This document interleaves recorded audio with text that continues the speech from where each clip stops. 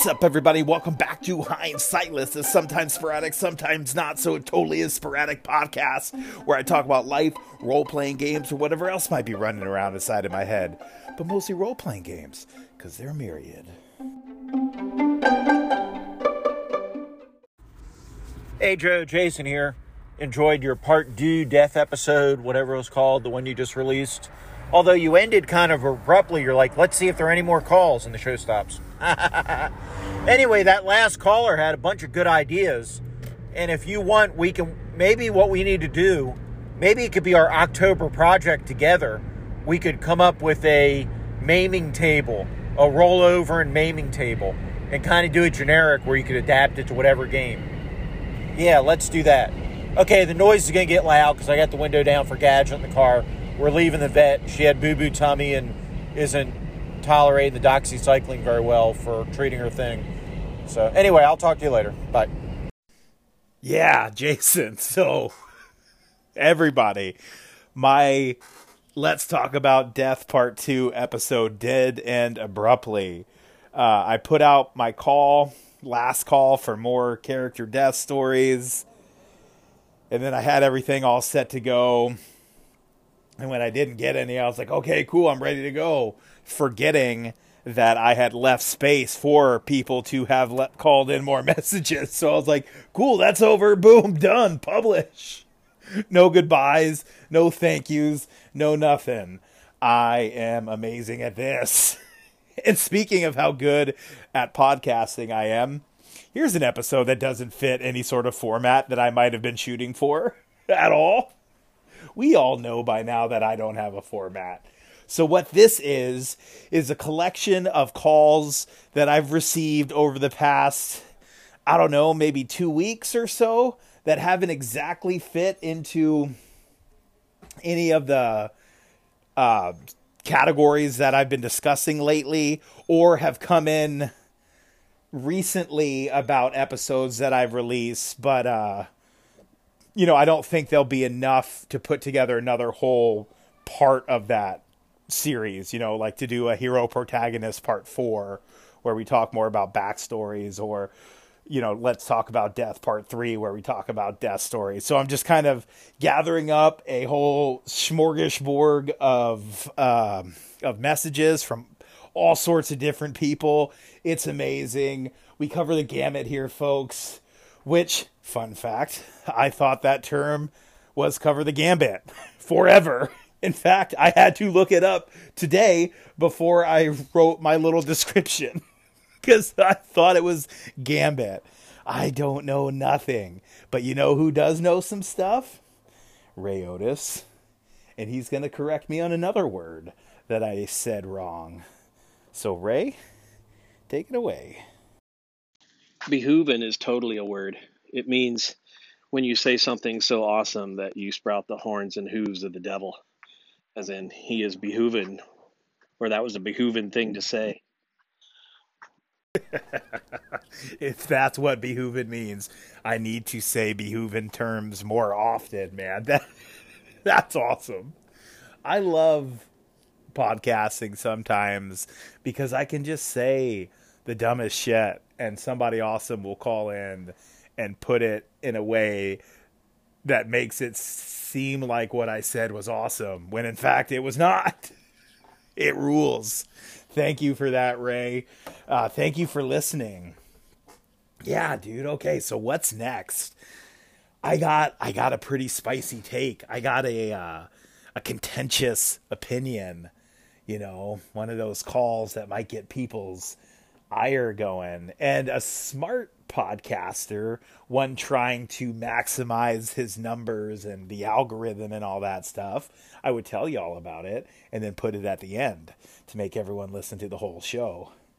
Granted, people could just fast forward to the end, but anyway, I am a gamer through and through, so I'm going to roll my trusty oversized D20 and see if I'm going to play the contentious call from Jules from NZ next. That's right. We got a call from Jules from NZ. Longtime listener, sometimes caller. She's got a hot one for you, folks. Let's see. Even I'll put it at the start. Odd, I will put it at the end. Okay, with my big D20. Roll it. Now put it under the magnifier. It's like, if you're going to put it under the magnifier, why are you rolling with a big D20? It don't make no sense. I know.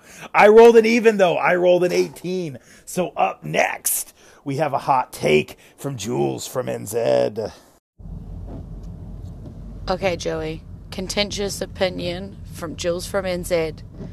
If using a gain system to build a really good character that plays like in the optimal level of damage and optimal level of spellcasting or whatever it is breaking the system, if using the rules of the system somehow breaks you being able to play within the system, then either the system's fudged. No, that's right. You're allowed to swear on your show.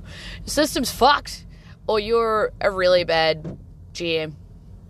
Yep, I said it. Using the rule system never breaks the game. That's what she said. Yeah, no, Jules. You know, you go pretty hard in the paint right there. I don't know if it makes them a bad DM necessarily, maybe an inexperienced DM.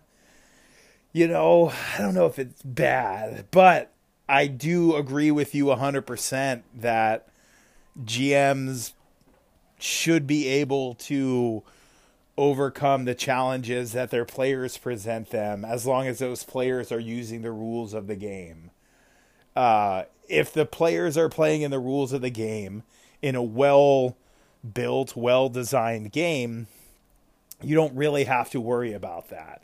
You should always be able to challenge the players in a way that is fun and interesting, that doesn't break the game. I think that term, I've said it before, I'm sure, but I think that term, this breaks the game, is hardly ever right.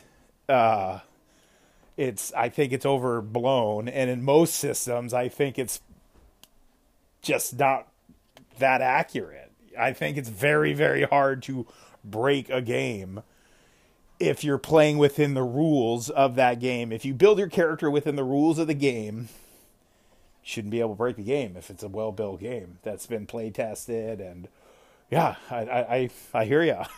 I hear ya. But what do you guys think? What do you folks think out there? Does that make you a bad DM? Should DMs be able to overcome the challenges that their players present them? We talk a lot about how the players need to overcome the challenges that the GM presents. Should that be true the other way around? I don't know. But while we're debating that DM conundrum, let's talk about another DM conundrum.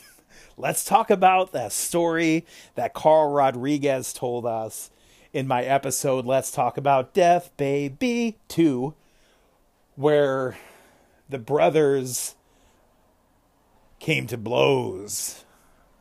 Where the one brother and the brother's friend conspired against the other brother to murder the character. I did some digging around.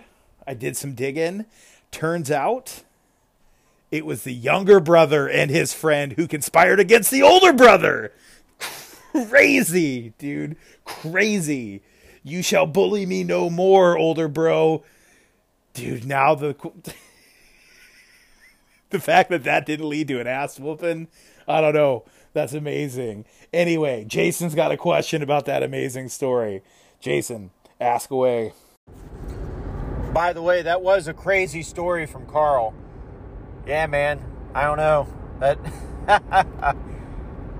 is I don't know, man. I agree with you. That is crazy. And what do you do when that happens, right? Because as the GM, you can't say like, "Oh no, you guys don't do that," or you know. But what do you do? So. Joe, how would you have handled that at your table? Because Carl was kept in the dark. He said, at least by the one player, the vassal of the guy that got ganked. So when that happened, what would you as the GM do? Would you stop the game and be like, okay, what the fuck is going on? Or would you let it play out and talk about it after the game? I almost think at that point you stop the game and you're like, wait, are you guys really doing this? And go from there. But I don't know. What do you think, Joe? What would I have done in that situation? That's really hard for me to say. I was not playing or running games at all at that age in my 20s. So I can say what I would do now, and I agree with you, Jason. I would absolutely stop the game in its tracks and be like, what the hell's going on here? Because there's more to it than that. Like, there is a thing about telling a true and honest story in a role-playing game, and this goes along with the whole thing of, but that's what my character would do. There are limits to what your character would do and to telling a good story and being an asshole at the table and ruining fun for somebody else. That's never cool. Ruining someone else's fun is never cool, no matter what. Doesn't matter if it's what your character would do. That sucks. That sucks to do. I think everyone out there agrees with that. So yeah, I would totally stop the game and be like, yo, no. I don't need to see anybody get their ass beat. I've been running a game before where a fight almost did break out. We were playing Pathfinder. I was running an adventure, and they had just beaten a big bad or something. They were kind of exploring around this villain lair, basically, after they had defeated the villain. So the party was all kind of spread out, and one of the guys was in one room examining like some jeweled statue or something, and another dude was in another room checking out this treasure chest. The treasure chest was a mimic, as all good treasure chests should be. Oh, God, players hate mimics. I don't use them much, but players hate mimics. Rightfully so.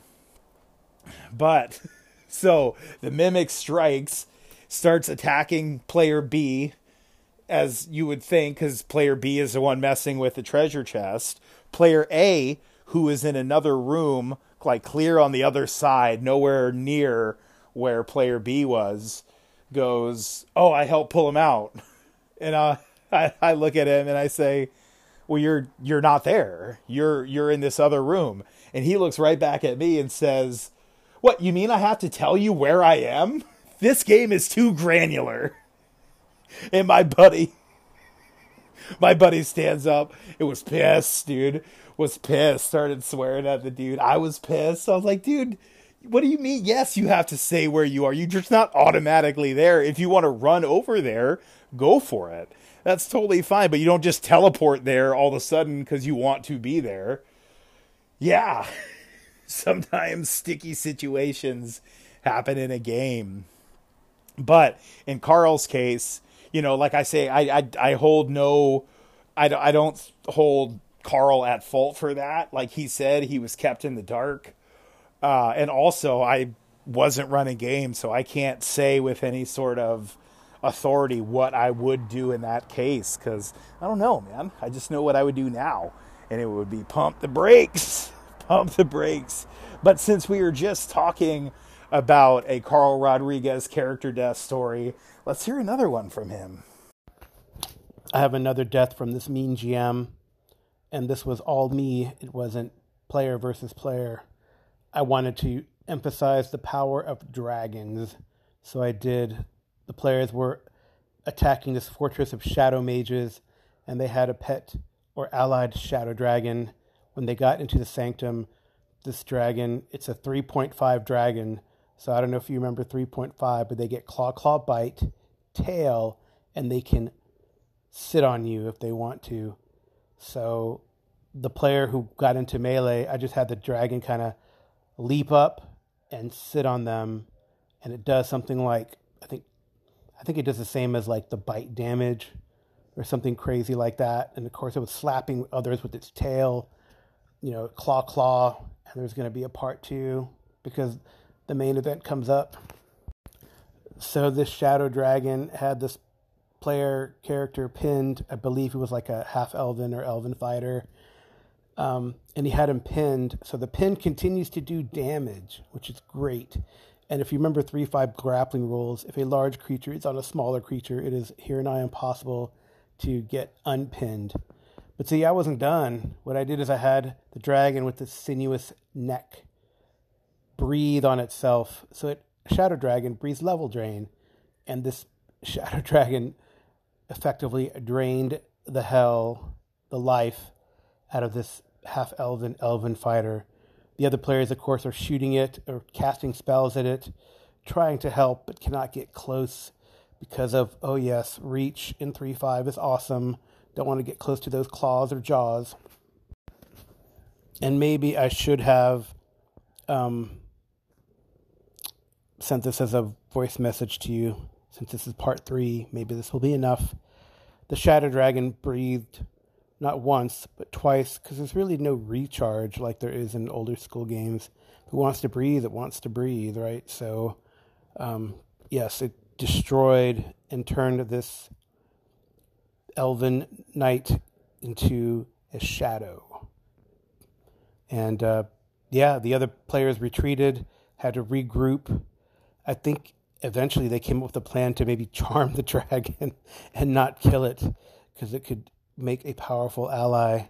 But alas, when they returned, they had to fight their elven knight friend, the Shadow, but they dispatched him pretty quickly. I think the player was mad and maybe didn't show up for a couple sessions.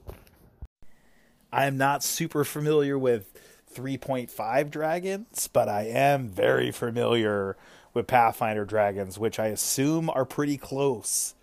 So yeah, you talked about how they get claw, bite.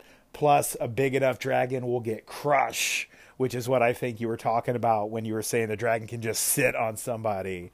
And a big enough dragon will also get 2 wing attacks. So yeah, that's claw, bite, tail, wing, crush. Every round. You do not melee fight a dragon. Not at the very beginning of the fight, at least. You have to soften that up. That is part of player skill. Knowing that if you run up to a dragon, especially in a game like Pathfinder or 3.5, as a melee character, and it's a big-ass dragon, you're going to get messed up, son. That's what they do. It's what he does. It's all he does. Little John Connors for you. But yeah, dude, like, that's what happens. Is that being a mean GM? I don't know. I don't think so. I think that's a crappy player move to not show up for a couple sessions because your character died. I think that's a little BS. But to have a monster be a monster and monsterize a character, that's fine. You weren't cheating. Like, if you were fudging dice and doing all sorts of crazy stuff or using all kinds of homegrown abilities and shit that the players have no chance against, then yeah, you could be a little mad at the dungeon master. That's still not an excuse to not show up, unless you're like, I don't want to play with this DM anymore, then that's fine. But if you're just like sulking and not showing up for a session, yeah, I don't know. It's kind of soft. But yeah, dude, Dragon 3.5 and Pathfinder dragons are, I don't know, are they the most, they gotta be the most powerful dragons in all of D&D, right? I would think so. Like an ancient 3.5 dragon taking on any of the other editions, like 5th edition, earlier editions. Give me that Pathfinder dragon all day. And when you were talking about the dragon breathing on itself, that's an amazing tactic because generally dragons are immune to whatever element they breathe. I bet that shadow dragon was immune to level drain. So yeah, it just breathes on them. There might be a difference a little bit in the Pathfinder dragons from the 3.5 dragons, because in Pathfinder there is a recharge period. It's usually 1d4 rounds. So you might get your breath weapon every round, but you might have to wait 4 rounds for it. And that's a tense roll every time when you're just like, let's see when it recharges. But dude, yeah, man, you use a dragon. Don't be scared to use the dragon. If your players want to run up and think they're going to be tough and melee fight this dragon, bring it. That's not on you as a dungeon master. That's on the player. That's player skill. That is part of player skill. It's all part of player skill. Not showing up to the game for a couple sessions that's bad player skill. Anyway, it all comes back to player skill. You got gnarly death stories. You got another story, though, Carl, before we let you go, of a near-death story. So tell us that one. Hey, Joe, I almost called in about another tale of death, but alas, the player character did not die. They were fighting these plant men creatures on a bridge in front of a castle, and I got not 1, but 2 crits in this thing's 2 attacks. The first crit potentially knocked him unconscious, but we didn't even get to that because the second crit with the dagger stabbed him in the head and dropped him. And we're playing DCC, so you have X number of rounds per level that you have. The characters are 5th level. So, alas, they have a cleric in their party. He only was, bleeding out for 1 round before the cleric went, ah, la, la, la, la, la, la, and healed him. And then he made a save to get for the concussion hit and made it. Stupid dwarf. He survived. So let me get this straight. In DCC, no matter what happens to your character, you have as many rounds as you have levels to get healed, and then you don't die? Damn, that sounds pretty soft, right? Like, that's way easier than going into negative hit points and dying in Pathfinder, or even 3 death saves and die in 5e. I don't know. I didn't realize DCC took it so soft on people. That's good to know. DCC really seems like an I'm going to have to look at it. I'll have to read it one of these days because I hear so much about it. So yeah, man, this is just another interesting wrinkle to a game that I've just heard about. I've never read. So thank you for that information. Up next, let's talk a little bit about, let's hear Jason talk a little bit about the virtues of virtual tabletops. Take it away, Jason. Hey, Jason of the Rat Pack here. Really love the session recap. Sounds like a great game. It's interesting she's still using Roll20, but it makes sense. Some jams are more improvisational. Some like to have that organization. And she started DMing using Roll20, so to continue using it even when you're playing face-to-face makes sense because there's some good tools in there. And to be honest, a lot of us like to think that we're super improvise, master, GM people, but really we could use some more organization ourselves. So kudos for her for sticking with it. Kudos for you guys for being a kick-ass group. And kudos for you for giving us a great recap. Now finish that site survey for RictorCon 2020X. I suppose I should have set that call up a little better. So for some context, Jason is talking about my recaps of the Pathfinder Curse of the Crimson Throne campaign that I'm playing in, and the fact that my Dungeon Master still uses a VTT for the game, even though we're playing in person now. She's got all the maps on there. She has all her monsters on there. And so when we're sitting around the table, we still have our laptops open. We have our character sheets on there. I roll actual physical dice, and so does I think everyone at the table now does, except for her. She rolls her real dice.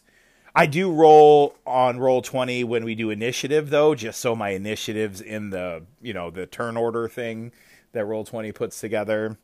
But yeah, I get it. Like, I don't know if I would, if I was running a module, it'd be super nice, especially a module that's all already set up excuse me, that's all already set up on a virtual tabletop. Like, I own the Rise of the Runelords adventure on Roll20. Well, as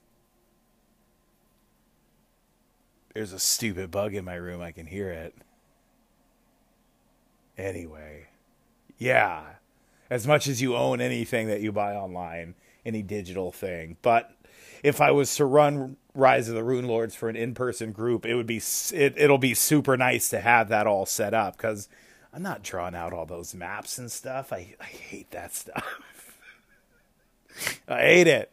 Anyway, what are we going to talk about next? We talked about VTTs. We've talked a little bit about character death. We've had some contentious comments. Let's talk a little bit about Cyberpunk.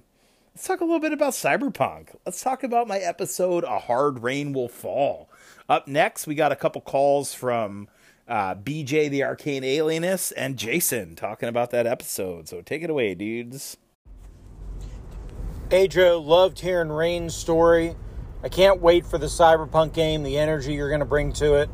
It's going to be very, very awesome. So, yeah, Chumba, great job.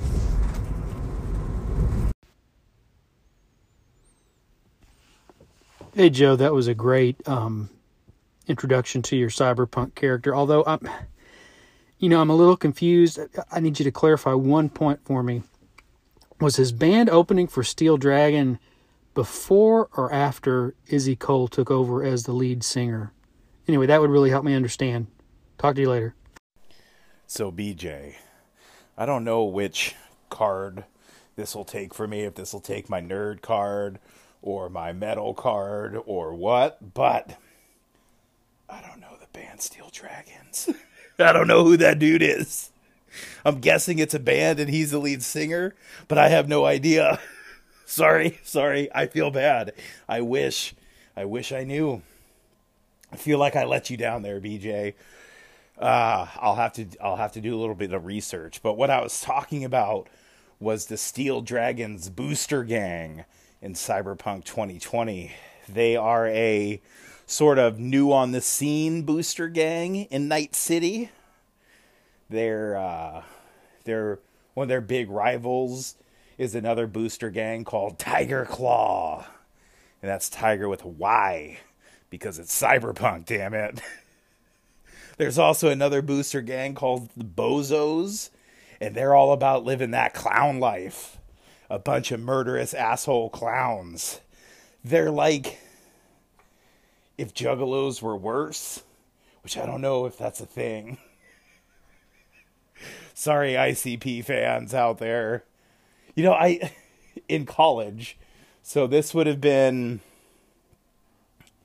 either 99 or the year 2000, 1999 or the year 2000.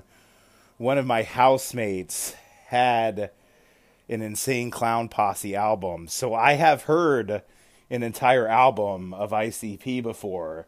Therefore, I can say in full confidence that they suck, that they are terrible. But that's a whole nother story. I'm glad, though, that you liked my story. That's cool. That makes me happy in my heart.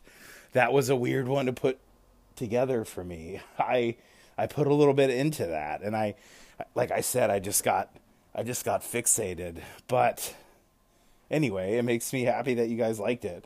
I played when I was down in Southern California this past trip. I played a little bit of it, a little bit of A Hard Rain Will Fall for my sister and one of her friends. And my sister couldn't take much of it. She made me stop after a while. It was just too cheesy.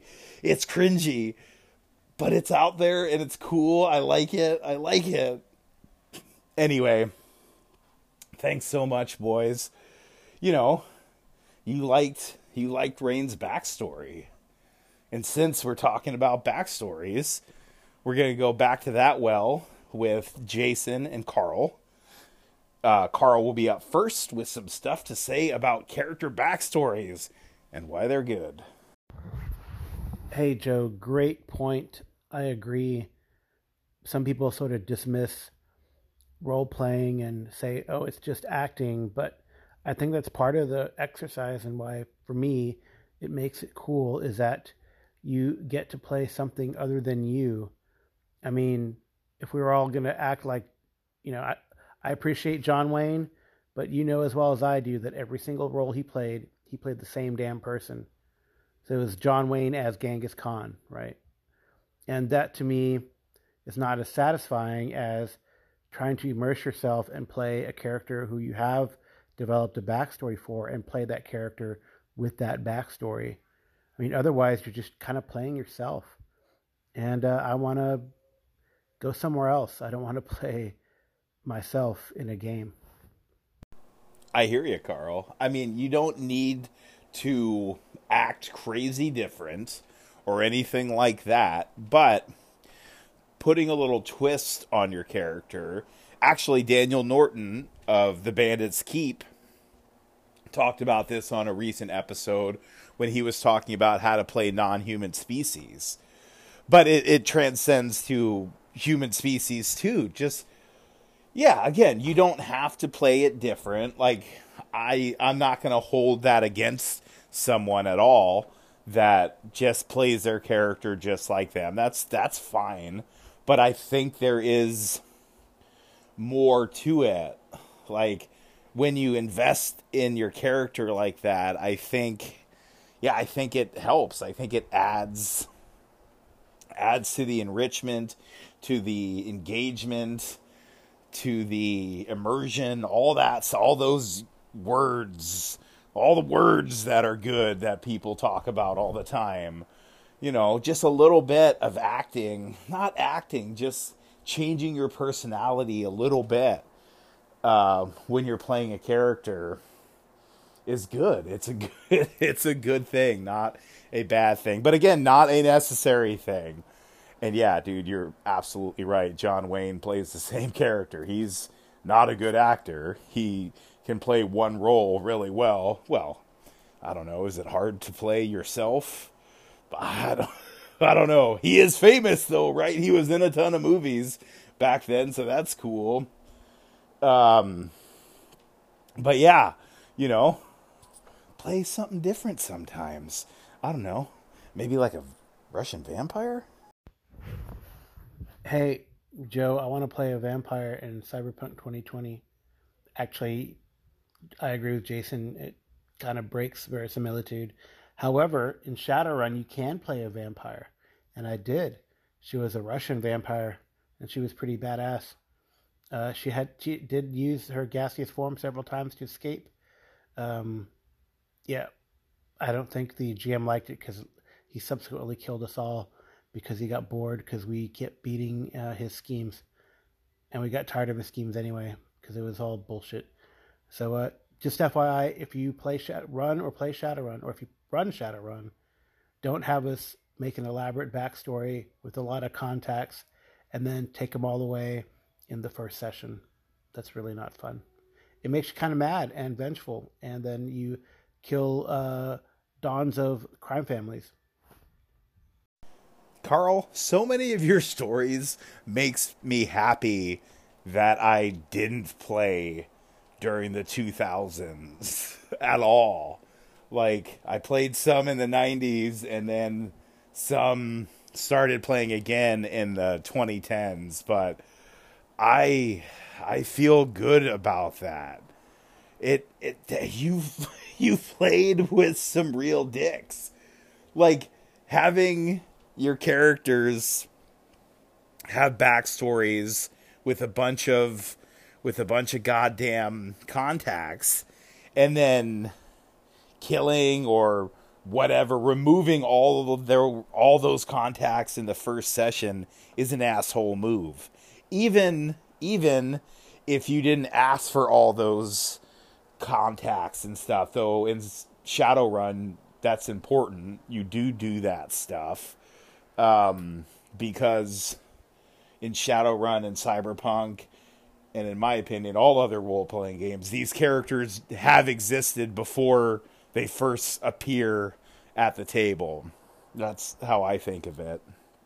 So yeah, man, that sucks. I would never do that. I also don't think I'll ever run Shadowrun. As much as I love the world, I've only played one session of Shadowrun ever. It was the most recent edition, which is that 5th edition, 7th edition? I don't know what edition it is.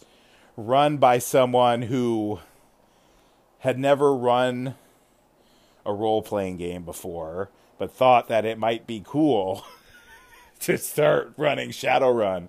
And I was very, very excited because I've always wanted to play Shadowrun. But after that first session, everyone that was just like, yeah, we're not going to do this again. This was a fun experiment, but it was just an experiment.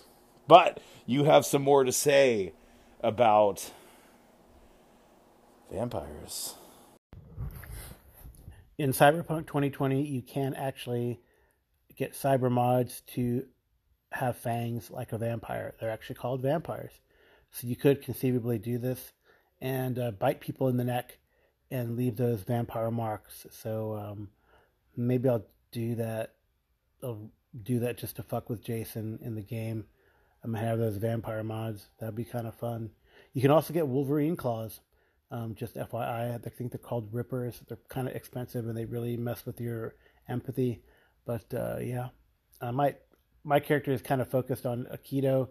I don't think I want to get any like extra weapon mods on his digits, but you know, maybe a razor stud implant. Who knows?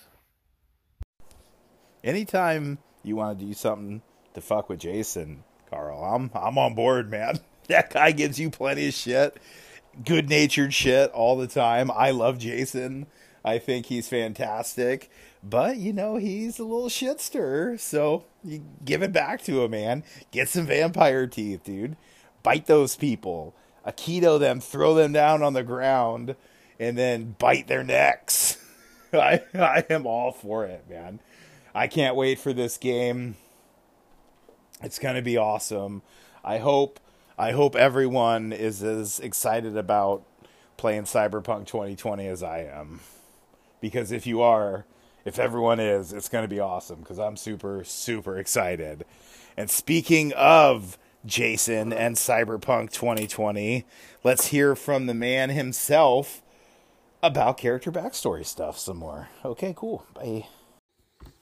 Hey, Choomba. Jason of the Rat Pack here, just calling to say, enjoyed your latest episode. I forget what it's called, the one you dropped today, which won't mean anything to the people listening in the future, but you know the one I'm talking about. And yeah, I don't really have much to add to it. I'm with you. I'm one of those people. If somebody wants to bring a backstory to the game, great. If I can use elements in the game, I will. And even if I don't use a lot of elements from their backstory in the game, it still helps them visualize their character and play it better. So there's no negative to that. If somebody wants to come to the game and isn't into that and doesn't want to bring a backstory and wants their backstory to merge as they play, I'm down with that too. So I think this is one of those things that I think it's talked up a lot, but unless you are really a super duper controlling GM, like I say, unless you're a super duper controlling GM who wants to make pre-gens with pre-made backstories and wants to, make your players act like little puppets and you control them. If you want your players not to have autonomy and all, then I guess you wouldn't allow backstories. But I have yet to hear a reason not to allow players to bring backstories. No one is called in your show. Now, to be fair, Carl's called into your show with some horror stories, and those are issues. I'm not saying Carl should just let those kind of things happen in his game, right? But that's not a reason not to allow people to bring backstories just because of a couple bad eggs and a couple people that are, off the rails. So I have yet to hear a valid reason why you wouldn't allow people to bring backstories to a game. So I'm interested to see if, provided everybody's on the same sheet of music and you're, working together, I haven't heard anything good yet. So keep on keeping on. I hope your site visit's going well. I'm glad you're able to see your family while you're scouting locations for RictorCon 2020X. And I will talk to you soon. Take care. By the way, Joe, I'm 100% with you on autumn or fall being the best time of the year. Were you the one that said somebody had a problem with the word autumn or fall? Explain that. If it wasn't you, then I guess I need to go listen to whatever podcast that was. They all blend together. Jason from the Rat Pack out. Yeah, dude, I will keep on keeping on, man. And absolutely, Jason, I have not heard a good reason why not to allow backstory. I mean, to be fair, the reason that I've heard, I guess it's technically a good reason. The only one I've really heard, though, is that because I don't want to. That's the reason. If you try and delve farther, deeper into that, you don't really get. It's just I don't want to do it, and you got to accept that they're the dungeon master; they get to choose. But again, as I've said over and over again, it is an additive process. It in no way subtracts from the game. It is the greatest gift a player can give to the dungeon master, for sure. Absolutely. Yeah, and as far as the emergent backstory thing goes, it's okay. It's fine. If that's what somebody wants to do, fine. And again, I wouldn't require people to have a backstory. I would encourage them to have one, but I wouldn't require it. But yeah, with the emergent backstory, it feels a lot like the Quantum Ogre problem to me. I talk about this a little bit in a call-in I made to the Red Caps podcast while I was on my site visit. So I don't think that episode has come out yet. But yeah, it feels like, or the quantum equipment problem that people don't like, where you can just say, oh, I have a 10-foot pole. You know, you could also just say, oh yeah, I know this NPC, they're in my backstory. It's something about that just feels off to me. And it's people like it, I get it. But yeah, I don't know. I feel the same way about that as people do about the quantum equipment and quantum ogre problem, which generally is people don't like those things. But they're also fine with emergent background, so I don't see the difference. Maybe someone can explain to me the difference between emergent backstory and quantum equipment and quantum ogre, which, if you don't know, quantum equipment is where you just have equipment slots on your character sheet and then you could just say whatever they are. Like equipment slot A is my 10-foot pole all of a sudden. And the quantum ogre problem is, you know, there are two hallways and you put the big bad down hallway B, but the party takes hallway A, and so you just move the big bad to hallway A. So they actually don't even really get a choice. No matter what they choose, it leads to the big bad. And yeah, that's sort of how I feel about the emergent backstory thing. It's very reminiscent to me, but maybe not. Maybe I'm missing something. I don't know. What I do know, though, is we're done for today's episode. So let me get out of here.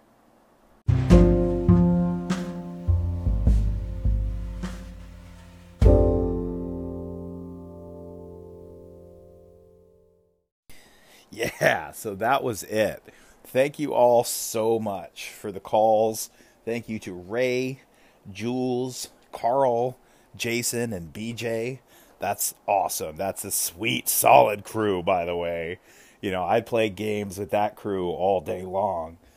Speaking of games, I just got finished watching the Mariners win their 90th game, keeping their slim playoff hopes alive. This is the first time the Mariners have won 90 games in a season since 2003. It's been a minute, folks, but it's been a hell of a season. They got one game left. I'm super stoked on the Mariners, man. My roommate is a huge Mariners fan, and the Mariners have just been bad for a long time. So it's just really cool to see my roommate getting a chance to be excited about baseball in October. It's dope. Way to go, Mariners. Way to go, everyone who called in. Way to go, everybody who listens to the show. Yeah, little sports talk. Little sports talk on Hindsightless. I can rap about sports, the good ones. Anyway, Ooh, what are the good ones? What are the bad ones? We'll never say. We'll never tell. Anyway, everybody, I think you're all pretty cool. I hope you're doing good things. Be good to your friends, and they'll be good to you. Peace out.